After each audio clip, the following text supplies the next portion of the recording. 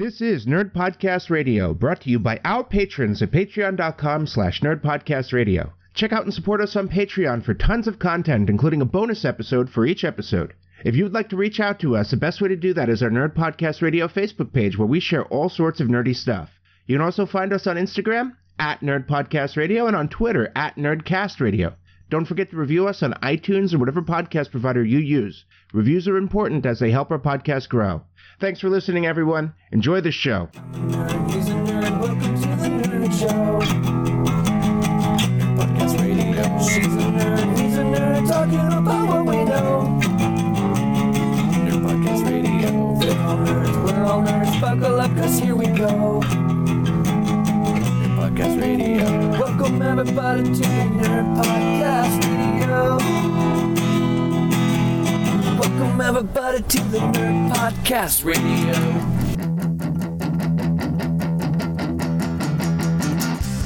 Welcome to Nerd Podcast Radio, your nerd home away from home. Welcome to Nerd Podcast Radio. I'm your host, Super Vegan Brian, and I am joined by David Theobald III. Good morrow, everyone. And Kirsty Smurfarka. Hola. We also have two guests today. Wyatt from the Collective Arcana YouTube channel, a YouTube channel dedicated to tabletop role-playing games, especially Pathfinder 2nd Edition RPG. That's me. Thanks for having me. Awesome. Wyatt, for people who don't know who you are, can you give a quick intro? My wife and I, we run the Collective Arcana YouTube channel, and we are a couple of great big nerds, and we love tabletop games, and we just decided to share that nerddom with everybody else. I am a fan. I am an absolute fan. I'm so happy that I came across you guys. And we are also joined by, technically, actor, author, comedian, Pathfinder Tabletop RPG Regional Venture Coordinator, Brent Bowser. I have to ask, why technically? Yeah. Because that's how he introduced himself earlier, and I had to use it. Fair. Yeah. You forgot love of my life. Oh. And love of Kirsty Smurf's life. Yes, Kirsty Smurf, the stealer of boyfriends, the breaker of chains. Brent, for listeners who don't know you, please talk a little bit about what you do, and feel free to share that wonderful news you shared with us before we started recording. For that one person who doesn't know me. I've been in several low-budget movies, regional venture coordinator for the Paizo organized play, which includes Starfinder and Pathfinder. I don't feel like it, but I am an author. I have Paizo's Bounty 15, Treasure Off the Coast, available now, as well as Pathfinder Society Scenario 2nd Edition 3-16, Escape from Opara, which will be coming out in June. Wow. Very nice. I'm so proud of it. That's a great game, and anything based in Taldor, I'm just chuffed about. Yeah, I was real excited to get to not only write for Taldor, but also write the third part of the Escape from LA, Escape from New York trilogy. No comedy, Brian. Oh yeah. When Brent and I were talking about the topic, he mentioned that we're not going to talk about comedy. So that is the last laugh for this episode. There is going to be no comedy. If you laugh or smile during this episode, you got to drink. Listeners who know I don't drink alcohol, I'm going to be drinking water or miming a drink from this empty coffee mug. I filled this with Crown. This is the episode where we try to destroy David's liver. What do you mean try? See, you're all losing. Drink. I didn't know it had started yet. No one actually. Oh, it started as soon as he said from now. Okay, game well, on, fuckers. Now I'm clear on the game. Now I'm clear. I am glad nobody was laughing over you when you said that, David, because that's going to be a soundbite I reuse in the future. Game on, fuckers. By all means. Wyatt, I didn't warn you about the cursing before you joined us. I hope you're okay with that. We can censor if you need us to. No, All quite all right. right. I will put the black sack in the truncheon away. And the reason why we have so many tabletop RPG related guests on today, I should have introduced myself as former venture officer for Pathfinder RPG, because I have that going for me. Well, then you should also introduce me as the former starter of the Long Beach chapter of the Pathfinder Society. Yeah. And Erica, the former player of games. Yeah, sorry, being a mom sucks. No, not really. I love being a mom. There'll be plenty of tabletop games when my kids are grown and out of the house, and I have nothing better to do. Well, also you're growing your own set of players. You know, it's like a family band. That's true. Amelia already plays, and Rowan likes to play with the dice. I haven't gotten her farther than that, but That's how you start them, though. That's how you start. If you're GMing and your husband's playing, you only need one more for a proper party. You can be the Osmonds. But with Erica, did I ever put you in touch with the guy who makes the coloring book character sheets? Mm-mm. I'll make a note. Those are cool. talking about Lucas. Yeah. Yeah. All Well, right, you everybody did that. pauses while I write something down. So we're going to speculate about the future of tabletop role-playing games and the industry of tabletop role-playing games. But first, we're going to play everybody's favorite game, What's Nerdy With You? And everybody talks about the nerdiest thing they've done in the last 2 weeks. And we vote using the patented Mike Myler widget system.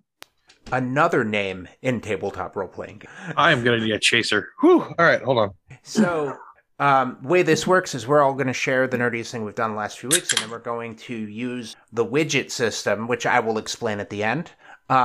I think you are our newest guest, Wyatt, so you get to go first, and then it'll be Brent, and then we'll go around the table. So, Wyatt, what's been nerdy with you in the last few weeks? Well, I would say the nerdiest thing that I've done in the past few weeks would be I started and completed a collection of the Pathfinder, or not the Pathfinder, but the Dungeons and Dragons 3.0 and 3.5 beginner, like basic box sets. They have really weird, unique miniatures, and I sort of, I've got the Pathfinder beginner box and the 5e starter set. I just sort of wanted to compare them, and I convinced my wife for sure it's for a video, but really I just wanted all those minis. So Did you say you got a 3.0 set? yeah. I didn't even know there was one. Well, I don't necessarily know that it's 3.0. One's from 04 and one's from 06 or something like that. They're not 3.0. 3.0 was No? back late 90s. Okay. Then yeah, so it must be just revised editions within 3.5 then. But still. Oh, that's cool. Are That's they a neat actual? idea. Are they actual Dungeons and Dragons, or are they third party? Oh yeah, no, they're Dungeons and Dragons. They're Oh, nice. Okay. yeah, they're legit. Because I know there were a bunch of third party ones that came out for 3.5 too. So One thing I have so many minis, and I put them away. Like, since I don't know, they've been away for a while. Like, I haven't really pulled out the map to draw anything in a long time. So put them away. Yeah, why? Get shelves. Put them on display. Yes. oh, I have enough stuff on display. Trust me. No, Like, More. there's no such thing as enough. You have room for shelves. Always. maybe, I don't know. I still have my Frost Dragon out. You set up one of those railroads around the top of the living room, but instead of you have the flatbeds and just put your minis on it. That's good. Yeah. You could take out a wall and do like an inset, Oh yeah, Yeah. that's good too. if you're really in a pinch. Yeah, You can make shadow boxes. Ooh, classy. those are some great DIY Okay. ideas here. I'm going to share a really cool tip. So if you have stuff to display that's like pop figure size, or things you can collect into pop figure size groups, the baseball bat case from Hobby Lobby. It has a hinged glass door on the front, and it's perfectly sized to put pop figures in. Nice.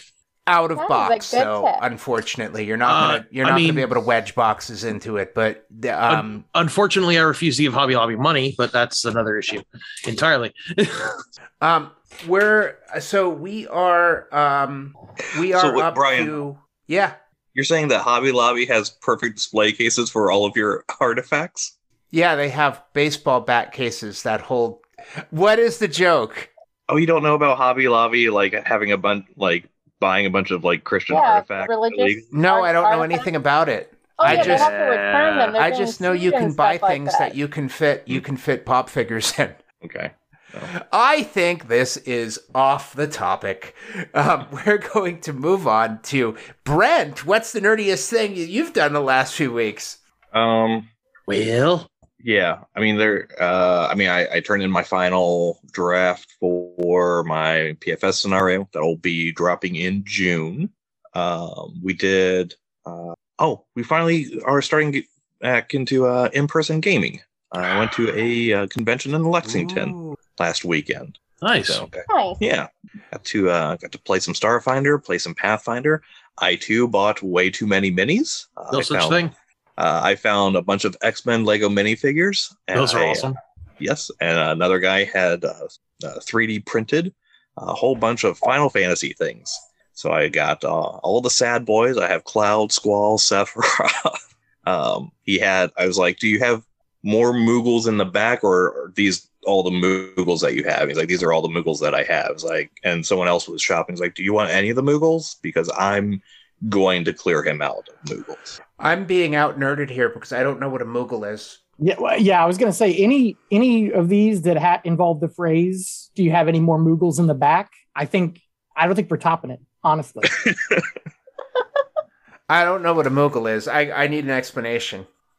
They are tiny white bipedal creatures with pink wings and like a little yellow ball that floats above their head. They are incredibly helpful creatures throughout the Final Fantasy multiverse. They are known for saying Kupo. They are predominantly helper characters, NPCs, except for in 6, one of them is an active party member, and in Final Fantasy Tactics Advance, they are a playable race of characters. Brian, I've just been handed this from Legal. They are in no way, shape, or form at all in an appearance to what our widgets appear to be. Oh, okay. We lay no claim to the trademark. Well, I mean, the widgets could possibly appear like a Moogle if that. No. That's because they're like. But due to international copyright law, they are not. When you said Moogle, I kept on thinking of like mushrooms from Minecraft, which are the cows that have mushrooms growing on their back. How can you tell? They're blocks. They have mushrooms growing on their backs. They're blocks shaped like a cow with mushrooms growing on their back. Brian, are you sure that those are mushrooms growing out of their back, or are those bowls that are upside down? No, that's a good point. Yeah, they're bowls that are upside down. Okay, that makes more sense. Yeah, am I the only one drinking whenever they're laughing like we're supposed to be? What the fuck, guys? I have enough. I have finished my drinks. If I'm gonna get the schnicket, I'm not gonna be the only one. You're the only one drinking alcohol, so pretty Not sure kidding. I'm not actually drinking alcohol. Oh, good. That was a joke. So they are red and white mushroom colored cows with mushrooms growing on their back, and if they get hit by lightning, they turn brown, and that's how you get a brown mushroom. I don't think this is real. I don't think this is a thing. Yeah. Anybody can guess what my nerdy thing is going to be, but that has to wait until David goes. Brian, did you not hear the announcement? You weren't supposed to take the brown acid. David, what was nerdy with you in the last few weeks? Well, I have been getting ready for gearing up and preparing for what is happening tomorrow, which is opening day of 2022 Renaissance Pleasure Fair in Irwindale, California. What kind of stuff do you have to do to gear up for that? Well, there were a bunch. we are hosted by a company called the Renaissance Era Productions, Productions and something RAPA, and we have to do a bunch of classes: Elizabethan history, dialect classes, improv, character creation. Yeah, we're actually cast members. The people that play important roles actually have to submit headshots. A lot more intense than I would have thought the Ren Fair would be. Yeah, hi. and you have been doing it for a really long time. It is my 7th year, but due to the plague, it is only my 5th season. Yeah. We have a under-over bet from the people that are working the front gate on how many plague doctors are going to be there. I took the over on 15. So yeah, I'm pretty sure I'm gonna win that one. Yeah, how would anyone go under on that? Right? That's crazy. I don't know who said it at 15. That seems very conservative. I think you'd be surprised on how you get the under on a plague doctor. It's probably because people catching the plague. Fair.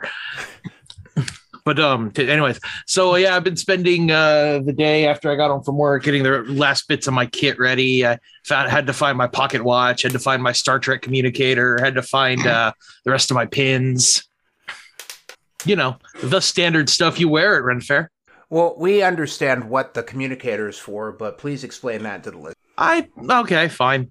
The communicator at Renaissance Fair, there's always the group of geeks that show up dressed as Star Trek characters. I mean, come on. It always happens. We also get some stormtroopers that show up. But for the Star Trek characters, I have a communicator badge. So in my costume, I can walk up to them and flash them my badge and get angry at them and demand to know the name of their ship and who their captain is because I'm going to put them on report. After all, I've been here for 3 years living in the guise of this, and you come down here and break the Prime Directive. And you get to break your accent too, which is fantastic. Anything to gig with the audience. And do you call them over to like the side first? Of course. In character, of course. My lord, yes, a moment, if you would, please. Here, the moment. Walk up, get close. What the fuck are you guys doing? I want to know how many people are like, oh my God, what the fuck, before they get the joke. You know, for a few minutes or a few seconds, they're like, oh shit, what did I do? Am I in trouble? I will happily report back on the aftermath. That would be amazing. Is this the first year you're doing it? Yes, this is the first year I'm doing it. I got the idea off of a Facebook post I saw a couple of years ago, and I finally just buckled down and bought the thing so I could do it because it's going to be funny. Oh, that's exciting. That is really exciting. The best part about that is it's not just going to be good for you, but they are going to tell everybody they know. Oh, I know. They're going to love it, too. I'm sure after the initial shock, they're going to start laughing and playing along because they're Star Trek characters dressed up in a Ren Fair. What's funny is some of the people are going to have seen that Facebook post, and that's why they came to Ren Fair in Star Trek costumes.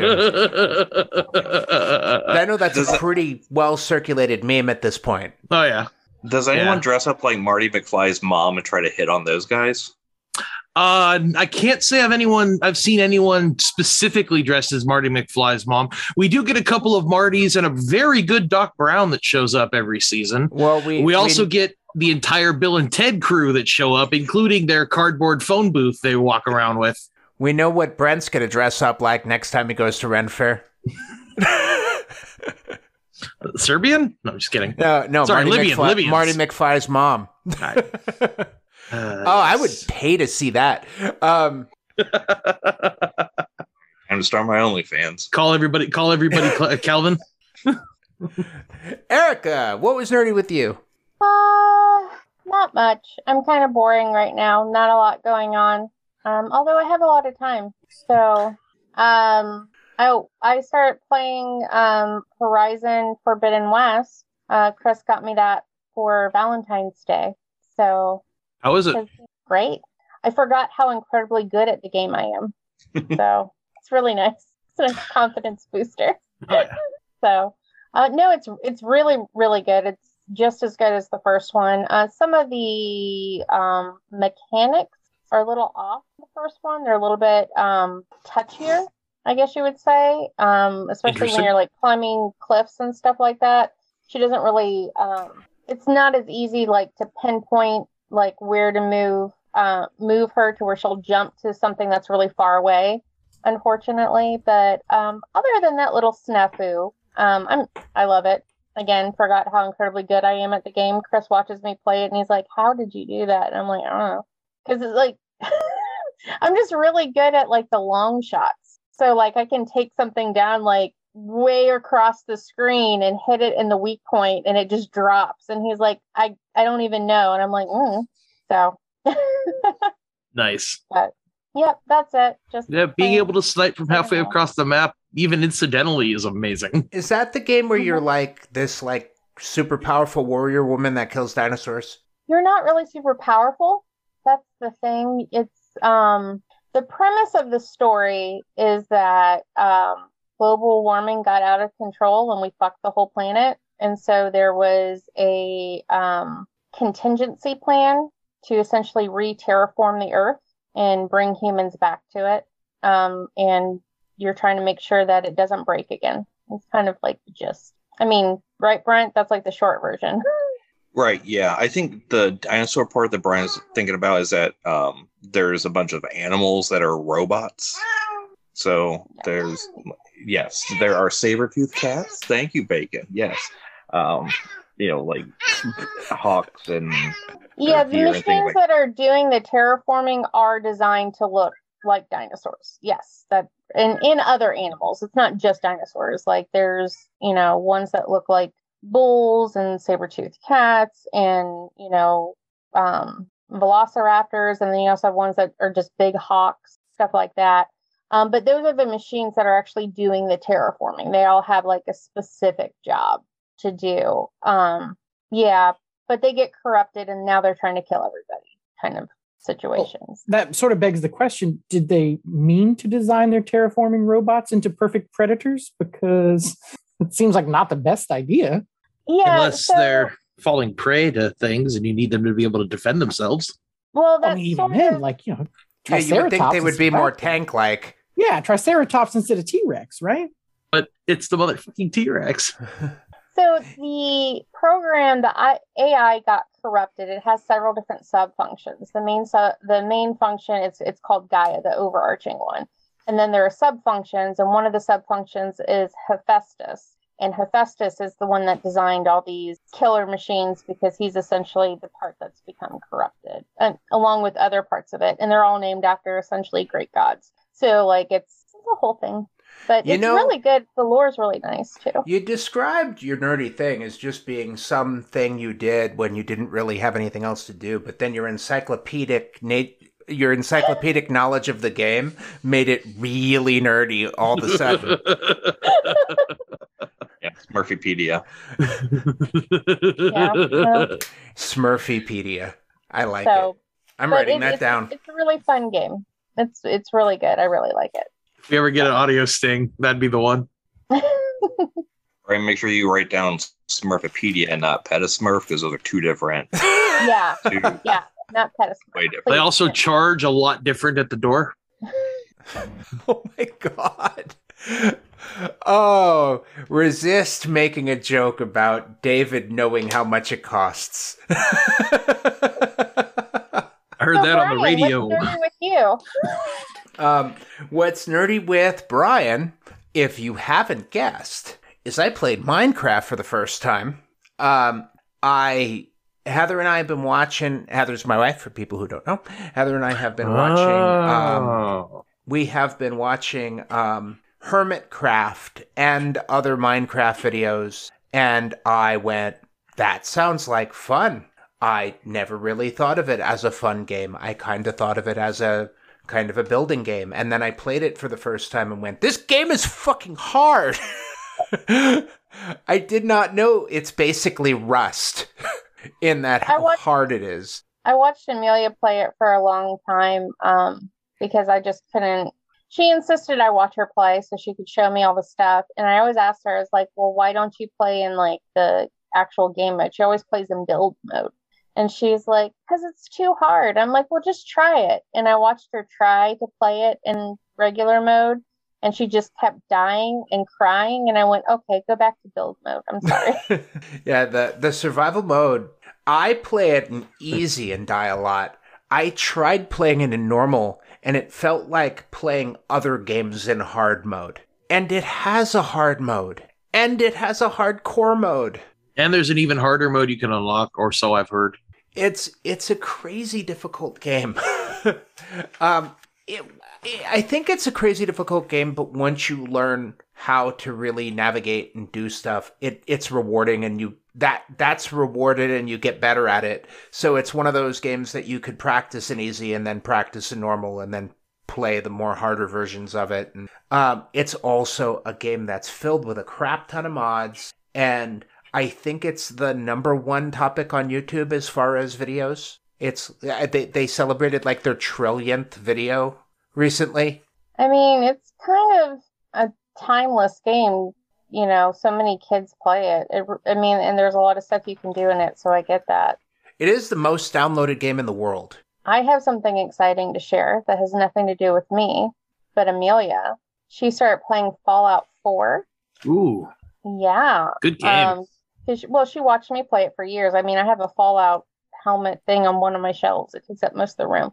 But anyways, she started playing it, and she's just so excited. She's like level 22 now. And she's like, Mom, I killed a Deathclaw! Like, she was just so excited. I'm just so proud of her. And then the other part of me is like, she's spending a lot of time playing that game.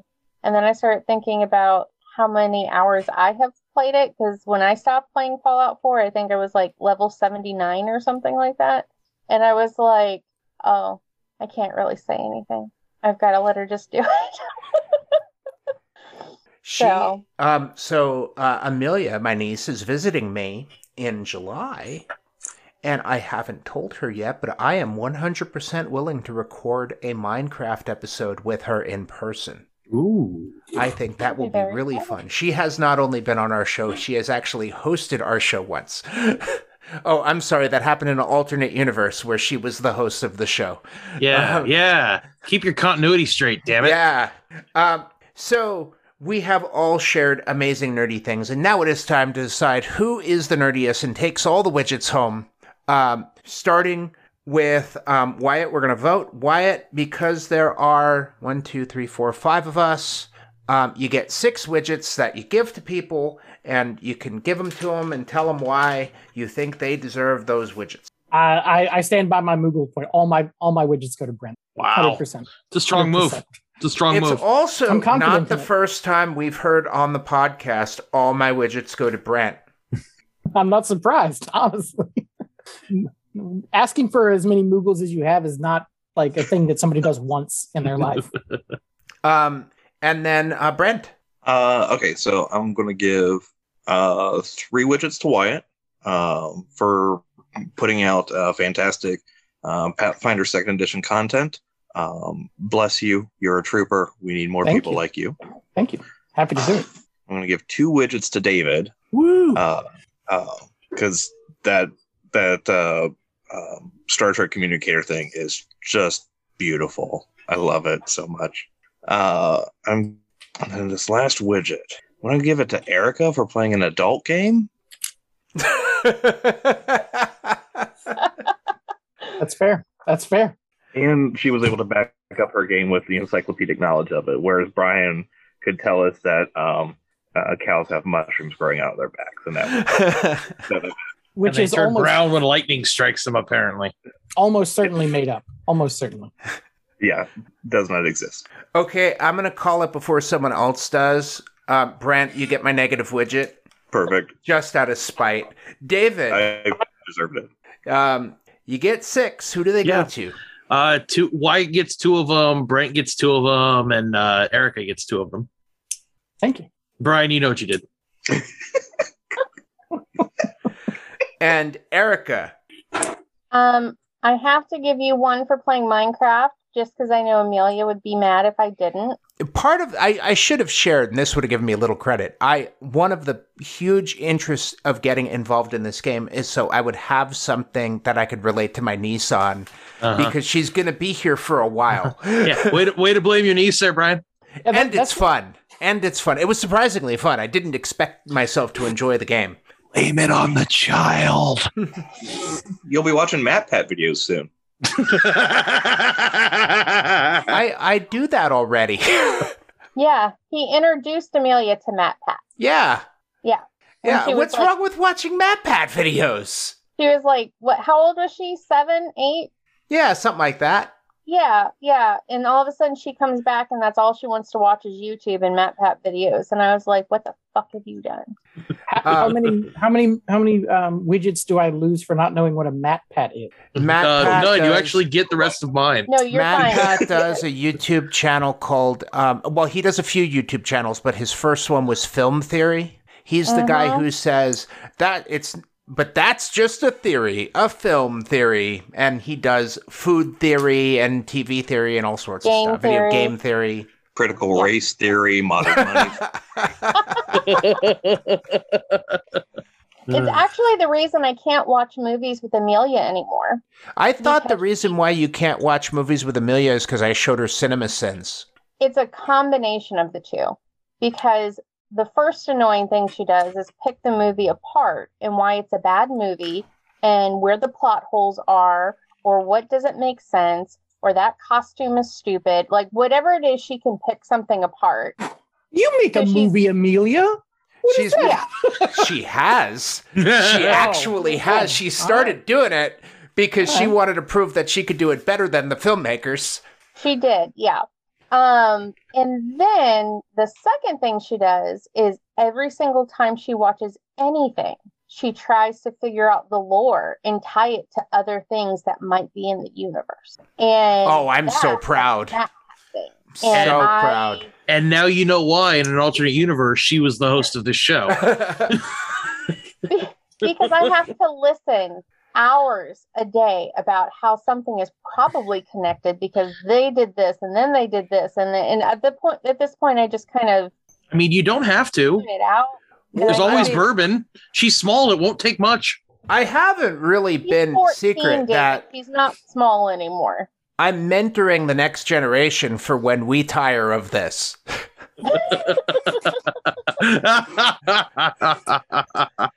Oh, Brian, you think we're ever going to let you stop?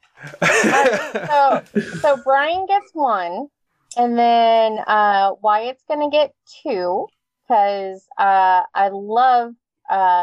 I have almost all of 3.5. I think I'm missing like 2 books at this point. So 3.5 is my favorite. I like 5, but 3.5 is my absolute favorite. And then Brent gets the rest of my widgets, all 3. Sorry, Okay. David, I love you. You didn't do anything wrong, but I mean, Brent's like Brent. Like if he really applied himself, he'd be like an Oscar, Tony. Look, I get it. You both are in that area that doesn't exist, and you've got some camaraderie trying to keep the lie going. I get it. I do feel pretty bad at this point. I would like to take one of mine back from Brent and give Brian 1 pity widget. That's Ooh, oh my the god. pity widget. Damn. You know, that's going into the rules of the game. We have never had that. So we have a fan of the show who has been working on a computer program for keeping score on the game. And he gave up when we kept on creating random rules. Because we Like made negative rules that were widget? mathematically hard to program, like the negative widget that only one can be used. And then there was Michael's ghost nickels coming in every now and then. Yeah, counting the his ghost widgets. nickels. Yeah, the ludicrousness is also hard to program in. Or Yeah, what we have I'm about to do is also really hard to replicate. So I'm going to give 2 to Wyatt because collecting starter sets is a really cool thing. I've thought about doing that because there's just something about starter sets. And I will throw in that PF2E starter set as my favorite one because it's the first one I've seen that uses the same rules as the main game and comes with an adventure that ties into a main game adventure. It's really well done. We're not sponsored. And God, I wish. Could be. All right. Brent, work on that. and my Yeah. other Yeah. my other 4 widgets are going to go to Erica and Amelia. Yay! Voting for people who aren't playing the game is a precedent in this game. That actually leaves Wyatt as the winner. Yay! I thought for sure Brent was going to take it. Do. I honestly think Brent basically handed you that. Well, also, you took one of Brent's points with the pity widget. So Yeah. Oh no, I did it! Oh no! Oh my god! You turned something. You made it into something terrible. Brent. I don't know if this is the first time someone being pathetic in an entertainment venue has made you lose. I don't know if that works. I mean, at least I'm not getting slapped for it. So I knew that was going to come up. Oh, congratulations. I have to say, I was watching some social media that morning and I found out about it. And multiple times during the day, people asked me, hey, do you know of anything interesting going on in the world? Which never happens. And it happened to be the day after Will Smith got smacked by Chris Rock. Or the other way around. Yeah. Yeah, talk about alternate universes. I think Brian, you've been hanging out in the device too much. I honestly think this room has some kind of thing going on because that happens to me a lot. I mean, talk about Mandela effects. So, I mean, when somebody comes up to you and says, "Hey, what's been going on? What news do you have?" Do you reenact it and just smack them upside the face, or? Oh, did you hear that new Will Smith song? It really slaps. That is not your joke. Wife's name out Drink. of my mouth, right? That is so not your joke. I have so heard that already. Oh, God, Brent. It was new to me. Shame So on I you. think it was his joke. I think Okay, the drinking game is over. Brent is doing comedy again. There. He couldn't resist. I knew he couldn't. Well, congratulations, Wyatt. The widgets are on their way. You feel free to get them wet or feed them after midnight. We fine. bred that out. It's not a thing anymore. It's not an issue anymore. you guys. I feel like if it wasn't an issue, you wouldn't have brought it up. It's not an issue. That's why we're saying it used to be an issue. It is no longer an issue. I don't have a lot of confidence in you guys right now. Well, it's too late. They're already on their way. So do with it as you will. So we are talking about speculation on the future of tabletop RPGs. This is going to, it could totally be unspoken, but I'm going to say this. This is not a place for edition wars. We support all games equally. Wait, it's unspoken? When did that happen? I just spoke it, but. Well, fuck Fourth Ed. Yeah. Fuck Fourth Ed. It's not even here to defend itself. David. I don't care. David. Yes. There are good things about that game. It burns really well when you put it into a campfire. There are some good minis from things about Fourth Ed, and The minis were nice. one of the things when we talk about the speculation on the future of RPGs is we can look at ways that games with flaws can be used to improve other games. You're right. No. One of the best positives, they kept that new book smell for a long time because you didn't open them very much. Well, like here's a really, really good example. Like I think on the negative, if we're gonna jump right into this, we can jump right into this. 4th edition had too much of a focus on combat for people who were already used to playing tabletop RPGs, which created a big rift. It also came out at a time that we didn't really need a new edition, because 3.5 was very popular and it was going in a very different direction. 3.5 was suffering from such bad And book bloat. They had to do something. One of those games that really only works really well if you have electronic tools, and it wasn't published that way. And yeah, there were a lot of flaws. It's a game that only works really well if you like playing tabletop strategy games. But when I run games, and I did this with Pathfinder 2nd Edition, I pull some stuff from 4th Ed. I use the minions. I like minions. I like throwing crap tons of monsters at my players, and 1 hit point monsters are great. They let you do some cool creative things. It's nice to use them. And they have the full AC and attack bonuses of full monsters. So the fact that they get killed with 1 hit, it lets you add danger, but also lets the players be heroic. I really, really like the concept. Okay, fair. I will give you this. Even in the nastiest of turds, there are kernels of awesome things. Yeah, and you know, fourth ed fine had some things that were good, but as a whole, as a system, trying to sit down and play at a table, it was one of the worst experiences I've ever had. And in my you life. are 100% free to have your opinion. There are plenty of people who still Absolutely like that game. I Yeah, have nothing they're- against people that like Yeah. that game. But my personal opinion was it was the worst thing ever. Yeah, So and, you know, a lot of the people who have good experiences with games that other people consider bad games, it was run better. fair. That can very much be the case. So we're going to start off with asking Wyatt a quick question, but this will go around the table real fast. What is your favorite tabletop RPG? Probably not a surprise. It's Pathfinder 2nd Edition, actually. And we will move on to Brent with the same question. Paranoia. That is a good answer. David I actually like the Cortex rule system. and Erica? Sorry, I'm old. 3.5. Yeah. And myself, Brian? it's a tie between Fate Core and Blades in the Dark. I had the most fun I have ever had playing a demo of Blades in the Dark on Free RPG Day. And Fate Core is a lot of fun too. Fate Core is a lot of fun. I love Fate. Yeah, I have more fun GMing Fate Core than any other game. It's just, I like the narrative stuff, and it's just fantastic. The Cortex rule system was a rule system that they wrote back in the early 2000s. The first game to come out with it was Serenity, the RPG. So they named it the Cortex system based off the computer world in Serenity. But they've based a whole bunch of other Buffy the Vampire Slayer is one of them. There's a Supernatural game that's based in it. I There's- played that. Isn't Dresden? Yeah, the Dresden Files No, is a Cortex Dresden system. Dresden is Fate Core. Oh, it is? Dresden Oh, is Fate Core. my bad. Are you sure? Yeah, I yeah, think there is- 100%. I think there is a Cortex Dresden Universe game. I don't know what it's called though.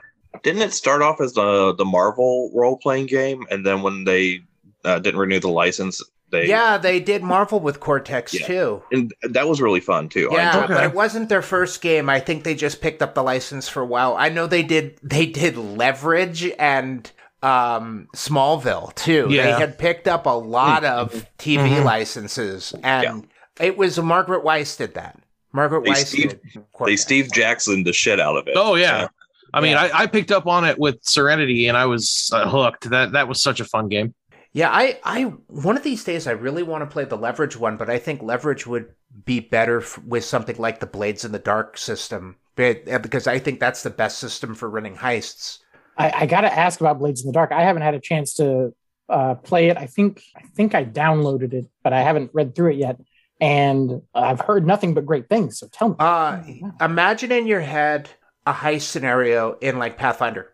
Just kind of envision what's that like. Lots And of basic you are- skill checks with pass fails.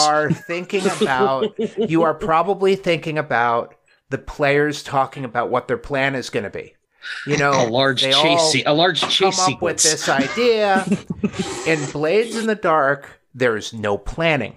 You just jump right into the heist. And all of the planning is done with a flashback mechanic. So it's like Ocean's 11, where the thing is happening, and then the player goes, actually. And they can go, I've All right. bribed the That's guard. interesting. And you roll retroactively. So if it failed, then the failure plays out. Oh, that's funny. It All right, I like also- that. That's neat. Yeah, that's and really it's cool. very, very fast paced. It is played in heists and downtime. Downtime is indulging in vices to kind of relax. It's a very kind of semi-grim dark steampunk game if you go by their setting. But they have a spin-off of the game called Scum and Villainy where you play like Firefly or Han Solo. And it's the same kind of thing that uses the flashback mechanic, and it's really great for Interesting. episodic kind of TV cinematic kind of feel where you're doing episodes and you're doing this little thing. And I like when I played it, I got to use a mechanic where I used the flashback mechanic where I was like, actually, the second in command of the rival gang is my brother. And we planned for this, and he joined the gang a year ago for this heist. Oh, man. And I made my roll. And I didn't make my roll 100% successfully. I made it successfully, but success in Blades in the Dark is success with a complication. So my brother, yeah, he had infiltrated the other gang, but he wanted an additional cut and ended up calling for another condition in order to do what he said he was going to do. He wasn't completely honest. So it was more like a kind of a criminal show type of thing. You mean you can't trust a thief to keep his word? Yeah, if you play the game as is, it's this crazy grim dark setting.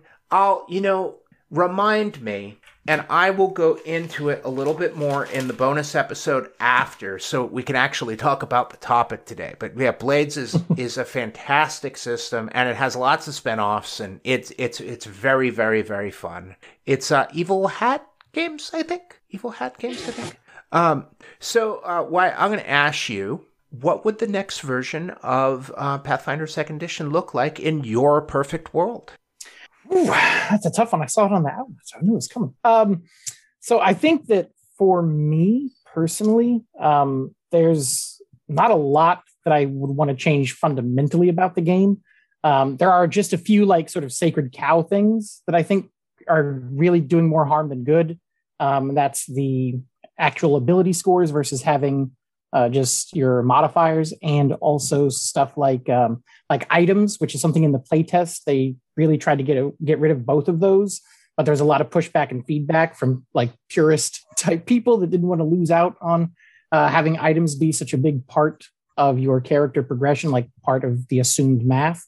They were going to fold a lot more of that math into progression, and I think that we're probably ready to not have that stuff, and I think the next version will do that, and that's just to simplify more in the direction they've already gone, really. Actually, sounds like a good point. I'm going to answer this too. Second edition, I think there can be some thought about maybe adding an additional bit more implied streamlining, a little bit clarification on how much the GM can do. And like, I like that there's more in Pathfinder 2nd Edition than in 1st Edition. That's just like, and the GM can figure this out. And it's sort of like, every time you ask for anything, it doesn't list what the DC is. The GM just determines what the DC is. And I really like that. But I have played with a lot of Pathfinder 2nd Edition new GMs who've GM'd for a little bit but haven't been GMing for a real long time that go, I don't know how to set a DC. And it's like, there's a table. It's in the book. Yeah. That's one of those things where, if you buy like just the game mat, or not the game master, but the GM screen, that's on there. So yeah, like just the simple DCs by level. And I think it's mostly GMs who went from 1st to 2nd, who just they're used to being given the DCs and they're not used to kind of determining as much. They're used to rules as written 1st edition. So 2nd edition gives a little bit more leeway and they're just not used to that. I bet you 3rd edition, I bet you D&D 5th edition GMs probably do really well with 2nd edition. Yeah, 5th edition, they left they got rid of a lot of math. So I'm going to hand this back to Wyatt. It is your turn. I'll let you ask Brent a question about the future of RPG. I feel like Brent had something to say about what Wyatt said. Yeah, I did want to chime in. Okay, sorry, Brent. I didn't see you there. Yeah, I have the sun right in my eyes right now. I'm going to mute myself while you get started, and I'm going to close my blinds because I have this big ball of white light behind me. Yeah, the only thing I was going to chime in, like, I do like the idea of like getting rid of 18 and just giving us +4, like streamlining that down.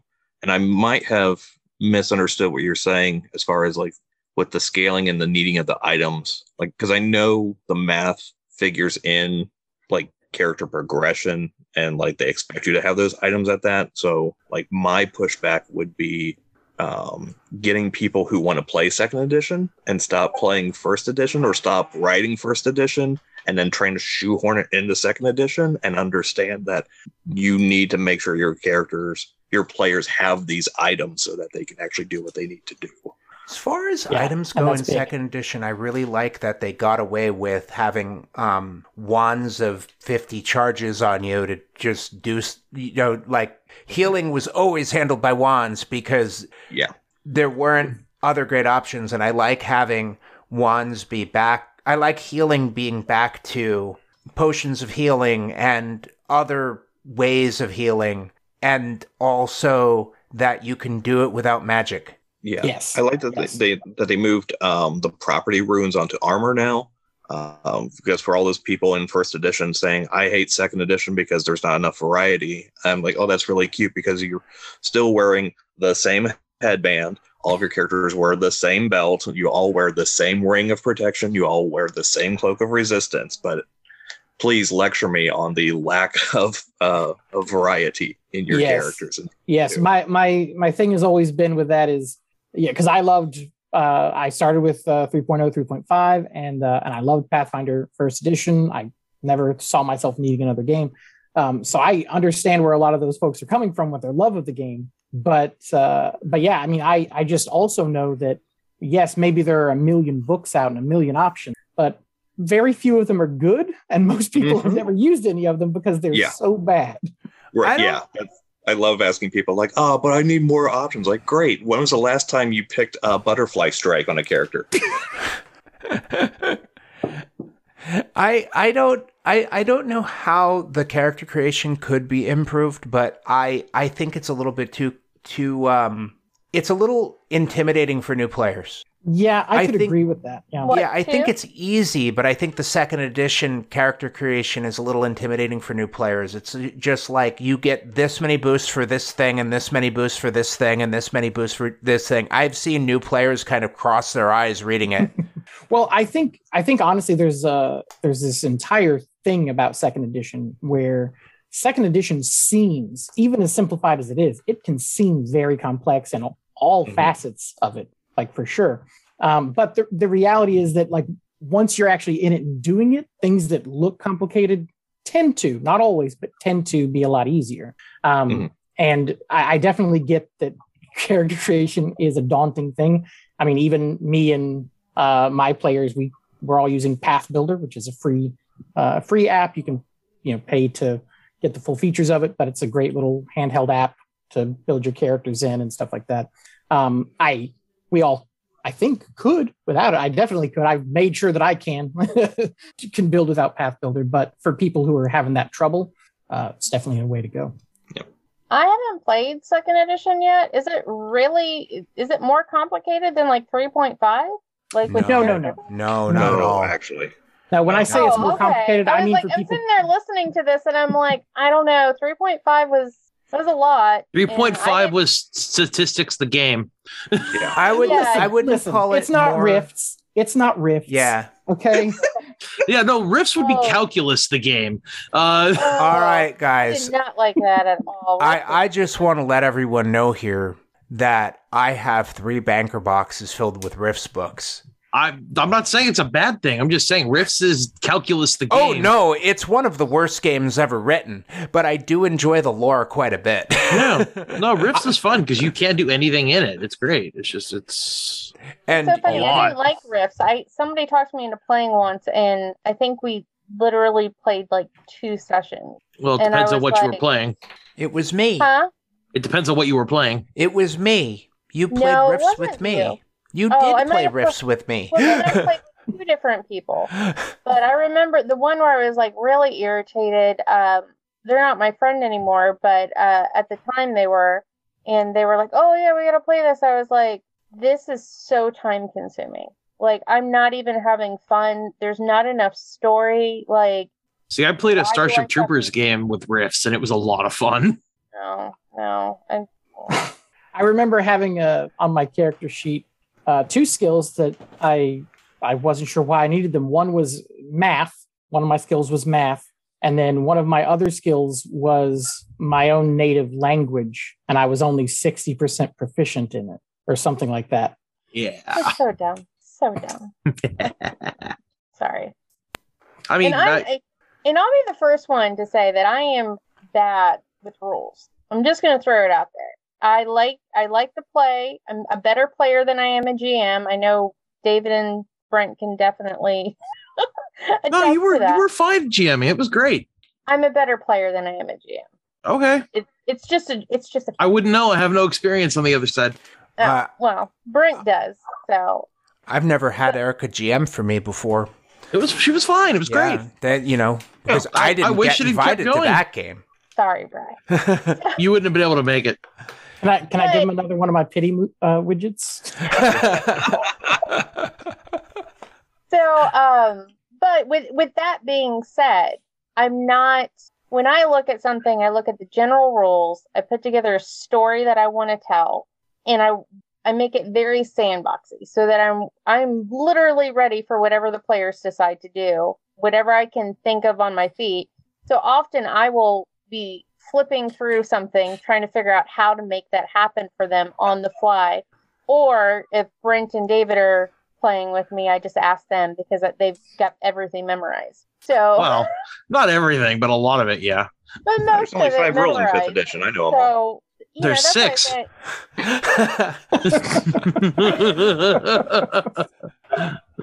Yeah, but that sixth one is GM figured out. So Stop giving away the secrets.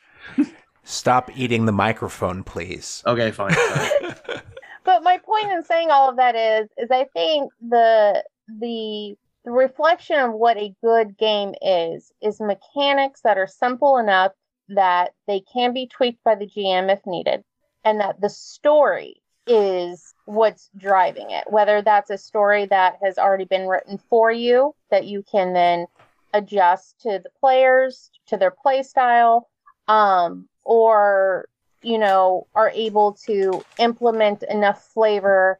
Most of the Pathfinder ones I've read are really good. I've read a few that I'm like, but for the most part, they're really good, scenarios. But, we can sit here and pull apart rules. But I think what makes what I love the most and what I loved about 3.5 is as much as math as there was, and as much different rules and books and all the things that go along with it, is that there was so many things and so many items and so many mechanics, and it was so the breadth of what was available to you that you could create almost any story that you wanted from it. And that's what I truly loved about it. Grapple Sorry, David rules. Jack. Grapple rules. 3.5's grapple mechanic. that's fine as long as you got your flowchart. You're fine. Right. The flowcharts are for. I thought the Pathfinder First Edition grapple mechanic was very simple and easy to follow. It was. They fixed the 3.5 grapple mechanic, which was a clusterfuck. And when I either played a grappler at different tables in organized play or GM'd grappling, it was the most argued about mechanic because people didn't understand it. But I found it to be so simple. I didn't understand why people thought it was so complicated. Because someone goes, I'm never going to use this, and never bother to read it. Yeah. Mm-hmm. Mm-hmm. And when ran correctly, it was a very broken rule. I mean, yeah, but you had to use feats and build your character around breaking that specific rule. I think they overcorrected a little bit with grapple for Pathfinder Second Edition. That is my general feeling of 2nd edition. Is there's a lot of times where I'm reading it and I'm like, okay, look, I understand 1st edition hurt you. You don't need to go this far in overcorrecting in 2nd edition. I will admit, I do like what they did with actions in 2nd edition. Yeah, I to the subject of like the grapple and stuff. I mean, and those rules, they're definitely simplified, and for the most part, that's a good thing. But combined with the 3-action economy, combat maneuvers have never been more rewarding, I don't think, than in 2nd edition. It's just absolutely very impressive when somebody tunes their character that direction, and you as the GM just throw your dice like, well, he'll go next turn maybe. Yeah. To ask So Brent. I've got a question for Brent. Okay. Yeah. I was going to do that, but okay. So my question for you, Brent, is when are you gonna come over so I can play Pathfinder 2nd edition? Oh, that's a good question. Yeah, Brent, when are you going to come over? That I do need to start traveling. Well, I mean, we're getting back into person now, so we'll see what my travel looks like. Rowan's vaccinated, so we're all good over here now. Oh, good. I didn't know that. Congrats. That's fantastic. That must be a big relief. Huge. Oh, that's Huge great. relief. Yeah. Brent, on topic. That was on topic. Excuse me. Brent, I got a because spare room. it was about Rowan, so it was about the future of tabletop RPGs. Speculating on the future of tabletop RPGs. Rowan will be GMing one. Nice. Probably. Yeah.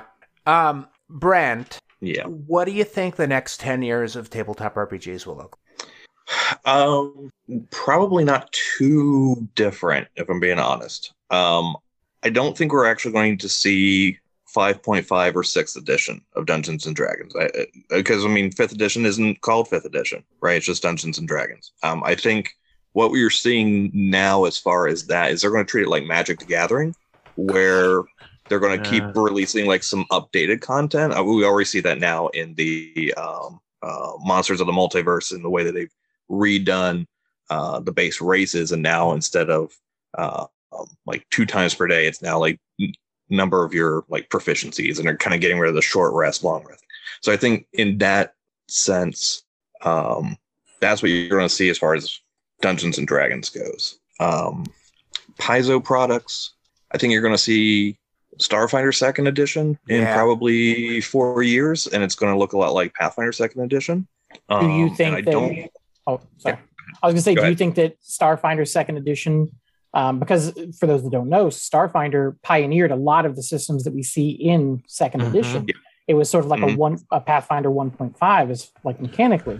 And so do you think that we're going to see that happen again with Starfinder, where they take lessons from 2nd edition, apply them, and then vice versa when Pathfinder 3rd edition, if it ever comes out? Absolutely, yeah. And I don't think that, if we're saying 10 years, that extreme of the 10 years when we'll probably start seeing Pathfinder 3rd edition. Yeah. I think in those next 10 years, you're going to have 3 more editions of Shadowrun, and people are still going to play 4th edition. But no, like in general, I think what you're going to see a lot, some very core things you'll see in all of them is how the sausage is made. I think one of the things that has been very, very successful in with the Paizo products, and I've seen them in other game systems as well that really adopt third-party content, is this is how you make a character. Like, this is Magic the Gathering has one where, like, this is how we know a card costs this much. Now, they still follow the formula and create some broken ones that have to ban them. But for the most part, having a coherent system of how you build how your system runs is going to be very, very important. I think you're going to see more independent people, third-party publishers writing for these core systems. And I think you'll see a lot of consolidations. Like, I would not at all be surprised to see World of Darkness just come out as World of Darkness. Like, it wouldn't be Vampire, Werewolf, Mage. It would just be World of Darkness, core rule set, and then here's how to play all of them into the one. If you, I was going to say, no one had mentioned White Wolf yet. I Scion 2nd edition. I have a prediction. I think Black Paw's going to come back. Or Black Dog games are going to come back. I would love to see that. That was the adults only LARP for White Wolf. Oh man. Okay. I mean, with streams are being popular again, I wouldn't be now when I say adults only, I mean it was a mature game. It was not because it involved vampires and stuff. Is White Wolf in general, are those not considered mature games? Well, it was because it was LARP. And it got black curtained at game shops. Like, they had to keep it behind the counter. Yeah, I remember because I was a minor when it came out, and I was intrigued by the adults only vampire LARP game. Did terrible because their market were people who couldn't buy it. Yeah. The 16-year-old teenager is it's a small market. It's really hard to get into when your stuff's banned. Does anybody here think that the popularity of streamers is going to affect the way that games are written and try to appeal to that market? It already is. Look at what Critical Role's doing. Matt Mercer and their team, they've got 2 books published by Wizards themselves for Dungeons and Dragons about the universe he lives in. Will the way people are getting introduced to the game change how the rules are written and try to make games that appeal to people who watch them online? I mean, I think certainly, and I mean, I guess it's sort of a chicken and egg thing, right? Who's to say which caused which? But I mean, certainly we're seeing, I think, much more movement towards these very rules light, very stream friendly, because there's not a lot of referencing. There's not a lot to keep track of. It's it's more character driven and what feels right in the moment kind of gameplay. And the reality is that it's a lot more entertaining to watch a bunch of people who are good at improv in a system where they are free to do that versus watching a bunch of people who are really good at crunching numbers and doing the most tactically and moving minis on a grid map. Yeah. So I think that, we know, for example, that they were playing first edition in Pathfinder at home for Critical Role, and they moved to 5e specifically because they felt it would be simpler and easier to follow in stream. And I think that, chicken and egg, sure, but I think that there's a level of success that you can't ignore if you're designing a game and you want mass appeal. The fact that he homebrewed 2 classes that are now canon in the system. No, this is where I'm going to really deviate. I don't think streamers have nearly as much influence as you think that they do. I totally agree with having I don't necessarily want to say rules light because of the implication of that. We're just do whatever you want. It's all improv. But to Pathfinder 2's thing of streamlined, quicker rules adjudications to allow for that. I actually think the bigger influence is going to be video games, because that's where people, that's where the kids, that's what probably our age, right? That was our first exposure to it more than anything. We had the Nintendo in hand. We had the Super Nintendo, the Segas. We know Final Fantasy and Phantasy Star and Dragon Warrior. And then we got into it. It wasn't the reverse of people were sitting around playing Dungeons and Dragons, and then this machine comes out, and now we get to play. So I think a lot of, I wouldn't at all be surprised if you don't see mana points creeping into major systems. And that was my biggest system shock for sure, coming from, because I started playing Final Fantasy 2 on the SNES, Final Fantasy 4. And, and my first thoughts were, where's my mana and where's this? Which is funny because the first Final Fantasies had spell per day. But now we're reversing. Mine was the opposite. I had the opposite because my dad played tabletop games before we ever got a gaming console, and I was little, and he'd put me on his lap and be like, "Hey, let's play a game," and I'd sit there and play with his buddies, and that's how I learned how to play. And then all of a sudden it was like, oh, by the way, here's computer games, and and then console games. And so I had the opposite. So I have to share a funny story about Erica's dad.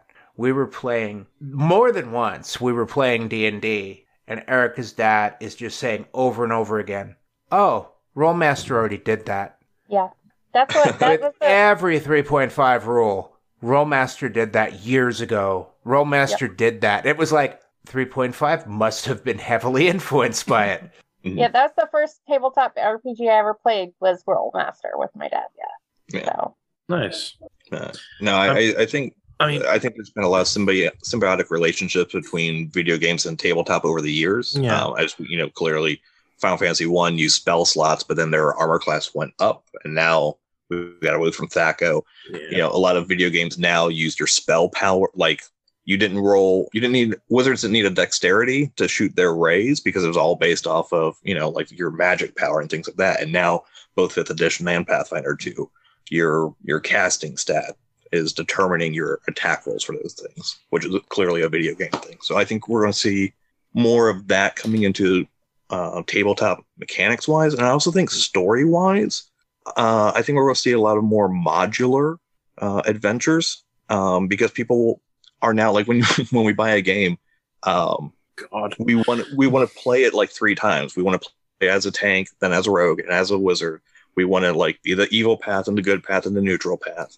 And I think there's going to be a desire for that in published adventures. And if they're not going to get it from the official, then they're going to go out to these third parties and look for, you can play this, same scenario 6 times and have these 6 different outcomes based on what they've done. Heck, it's not a new idea. Say that again, Erica.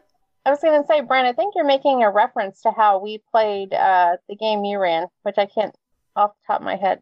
Oh, Curse of Strahd. Yeah, Curse of Strahd. Yeah. We did not do the good run. I'll just say that. Well, another one thing about gaming is you sit down at a table with the exact same game, but a different group of players, it'll be a completely different game. The idea of replaying a game isn't original, though. I mean, Gygax did it.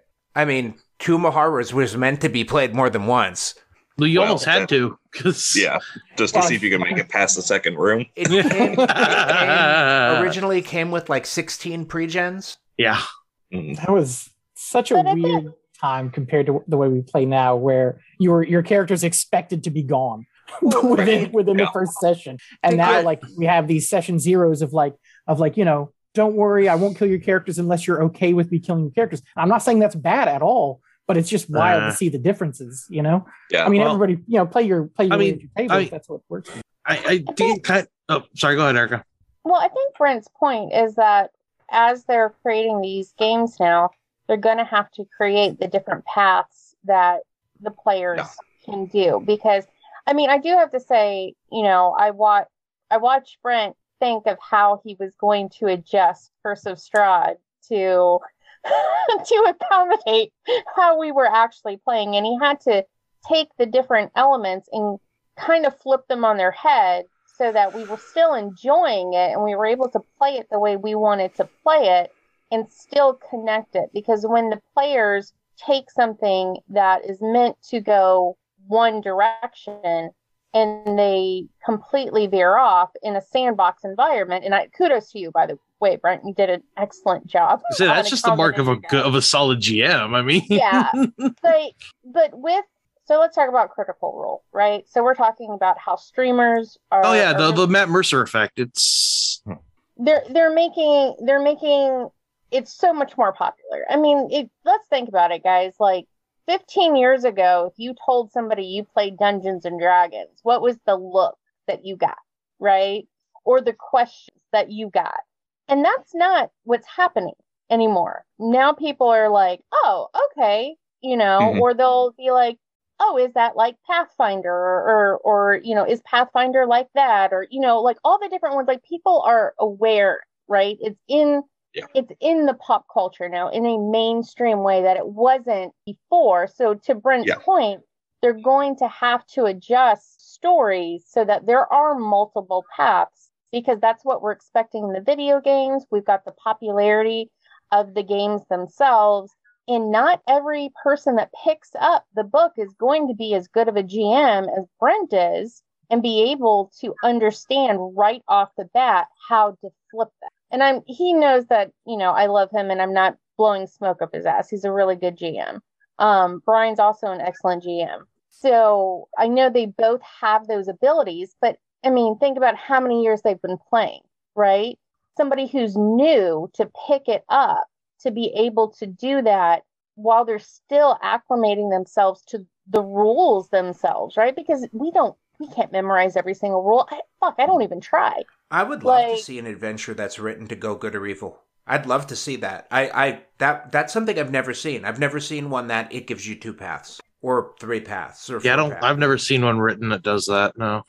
Avernus has elements of it, but it's at least, we're a step in the direction that I think things are headed. Well, I know that Book of the Dead, the new Pathfinder 2e rule book that's about to come out, and I'm sure it's not going to be as intensive as, like you said, play good or evil or this or that. But I know that it's going to have include an adventure that was specifically written so that every time you played it, it would run through different and with different encounters and different everything. I don't know what that means yet. But I think that's going to be the norm too. I think so. Yeah, no, that's cool. But I mean, we were talking about streamers earlier, and I brought it up the Matt Mercer effect of the negative side of the popularity like that is you run into people that I actually had this happen to a game I started a couple months ago. The table fell apart because 2 of the players didn't want to keep playing because it wasn't as good as Critical Role. Yeah, I mean it's like, I'm sorry, I'm not Matt Mercer. Yeah. It's fine. They were probably Scanlan, so it's fine. Yeah, pretty much.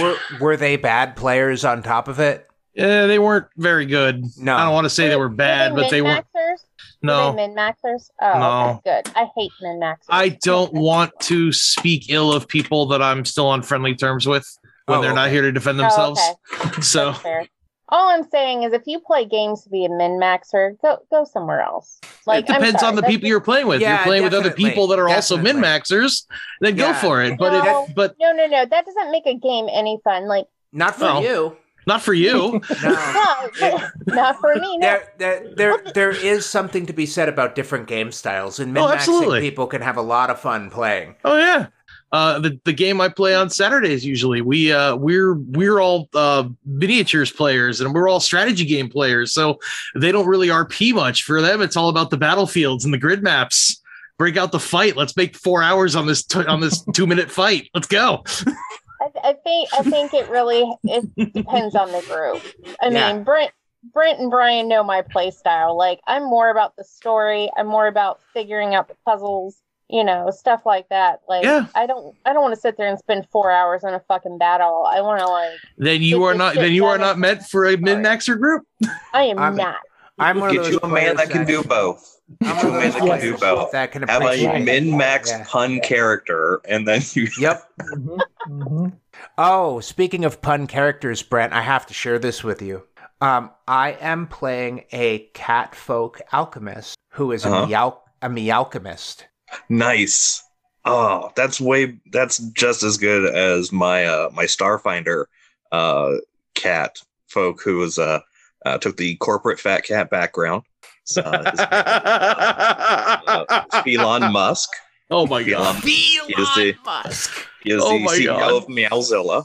Oh, His big technology is he has the corporate access tunnel network Infosphere protocol. Oh my god. Catnip, which he brings Infosphere communications to various I love outline. oh, that's great. Oh my god.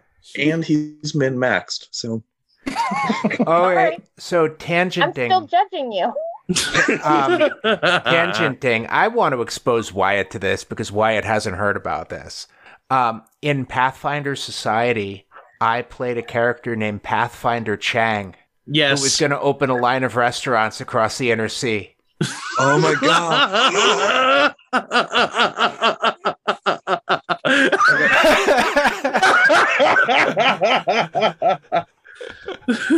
For our patrons watching the video feed, Wyatt took his headset off like he was getting up to leave.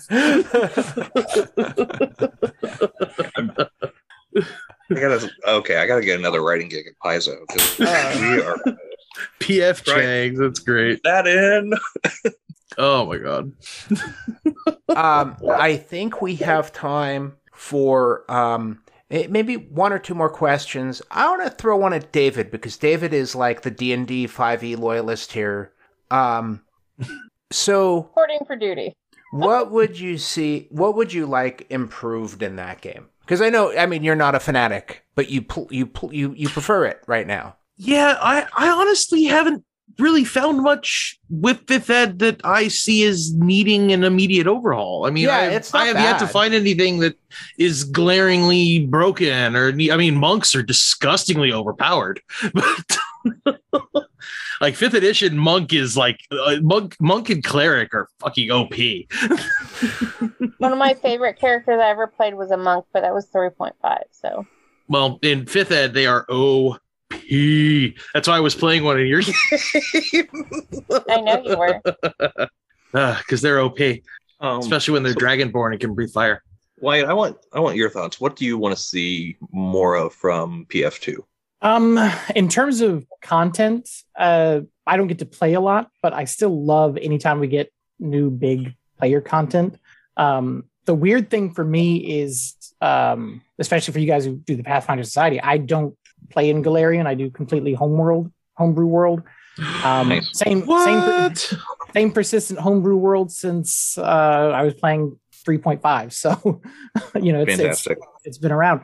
But I still love, like, even the Lost Omens lines. I love them because even though, like, the Mwangi Expanse, I'm not playing in the Mwangi Expanse, but I might now be able to develop a really nice, similar region because I have this lovingly crafted book that tells me, what to do and what not to do, And so I love that kind of content. I think that it's really good to see these the non-European centric, because that's the kind of stuff that we get the European centric all the time. Like I could run a European centric fantasy game in my sleep, and but when it comes to branching out and going elsewhere, like it's really nice to see these authentically and lovingly crafted pieces of a setting that you can use even in your homebrew world. And so really just as far as content goes, like official content, just keep doing what they're doing, because I love almost everything they've put out for me. All right. I have a question for Wyatt. Do you have any spots available at your table? Well, I'm trying to put together a game on Monday nights. So don't tweet me if but yeah, I've got an old friend that really wants to play, and Mondays and Tuesdays are his only availability. And I've got 2 other games right now, so I'm pretty much tapped on resources for people that I know can commit long term. So I got you. I got interested. I am interested. Okay. We'll talk more about this after the show. Yeah. Sweet. I was just joking. I did awesome. Yay. Woohoo.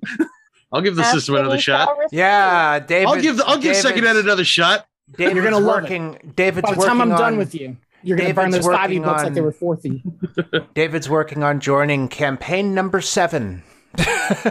How many do you have running right now? Currently, because of the shenanigans I mentioned earlier, I'm only in 1 weekly game. Oh, that's a relief. I mean, I have to say, when you were doing like 5 at the same time, it was only 3. God, I was only GMing 3 of them. I have a not a 10-year prediction, but a 20-year prediction that in 20 years, Paizo is finally going to publish some content based in Sarasan. Right? Yeah. I mean, it's been teased forever. For those who don't know, Sarasan is the Australia analog that has been just teased in books. Crikey. Which I will give Paizo credit. At least they are exploring new worlds that they have yet to do, instead of just reprinting their same catalog in every edition for the past 30 years. So do you think it'll have its own monster manual to go for that area? Because just all spiders. I mean, everything's like CR15 and higher. With a more serious prediction, I think that Arcadia is probably more likely with the success of the Mwangi Expanse, because they did such a good job of not only creating a really interesting and fun continent, but they were inclusive and they treated the content very well. If they've proven that they can do it with Native America kind of content. I mean, it's not an easy feat to do, and I think Mwangi is probably their only perfect book. I mean, I wouldn't argue only, but yeah, I mean, it's a terrific. I'm very critical about games I love, but I think Mwangi, I don't have anything to say that I don't like about it. Well, I think kind of getting back to the future of RPGs, I think we're going to see more content focused on like trying to get away from that European centric. I hate to say it, look at Magic and where they're going, right? They did Kaladesh, when that was like Indian steampunk themed. They're talking about going back and like revisiting the Arabian Nights and doing it for real, and instead of they're like, oh, oops, we see what we kind of did.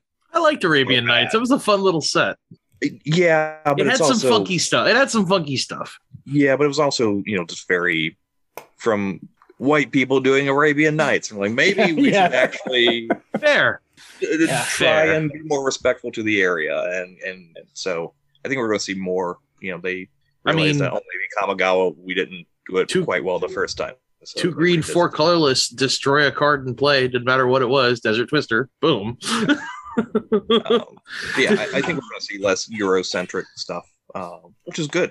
I'll be happy to see, as the world is expanding and uniting and getting more voices involved. Oh, imagine if Wizards pulled off Chult correctly, did some crazy, really good Chult campaign book. Oh, that would be amazing. rather than just focusing on the dinosaurs. Yeah. Oh, that just makes me wistful. But I love Forgotten Realms. Forgotten Realms is fun. I love Forgotten Realms. All right, so we have 2 guests, so we need extra time to do promos. So we will start with Wyatt. Please talk about all the great stuff and where people can find you, where people can reach out to you if they want to. We'd love to hear it. We can be found on Twitter at Collective D&D, and you can always come to our channel and watch our videos and comment there. Most of them will have a link to our Discord. You can come and I'm in there more than I should be. So, do you mind sharing that link with us for the Discord? I'm asking personally. I think that would be a cool thing to participate in. Absolutely. Awesome. Yeah, for sure. Cool. Well, what about you, Brent? Oh man, so I got a few things. I'm gonna drop a link here in the chat. So our next issue of a TTRPG zine that I'm working on with some friends, the Journal of Dungeoneering for Hip and Attractive Professionals. I love the name. Oh my god. Yeah, JOD4HAP.com. Should be able to our next issue for that should be coming out by PaizoCon, so end of May. That's amazing. That will link to our first 2 issues. All of our socials are there. I have an article on how to plot your campaign like a professional wrestling match. We've got some exciting stuff coming up. I've got like a how to heal guide. We have some interviews with Vanessa Hoskins and Jason Tondro.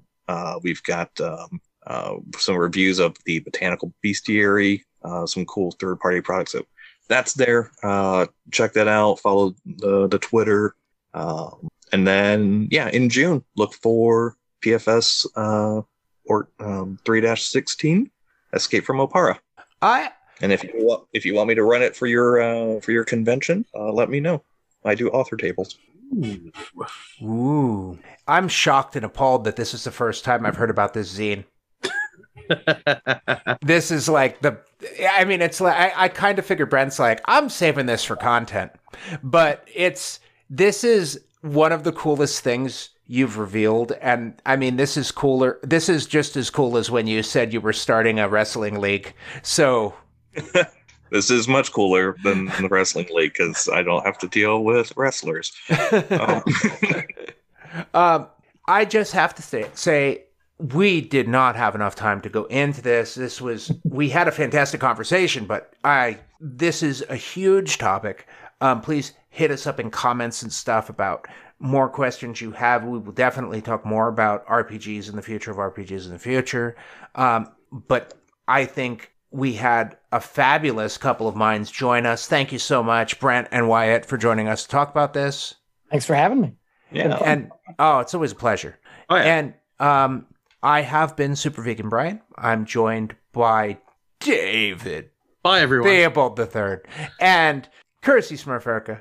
Hi, everyone. The reviled of Mario, Brent Bowser. And the collective arcane talents of Wyatt. Thanks. This has been Nerd Podcast Radio. Stay nerdy, stay informed, and stay awesome. Stay awesome. Brent, say goodbye. Brian, cut him off. Thanks for listening to our nerd show. Podcast Radio.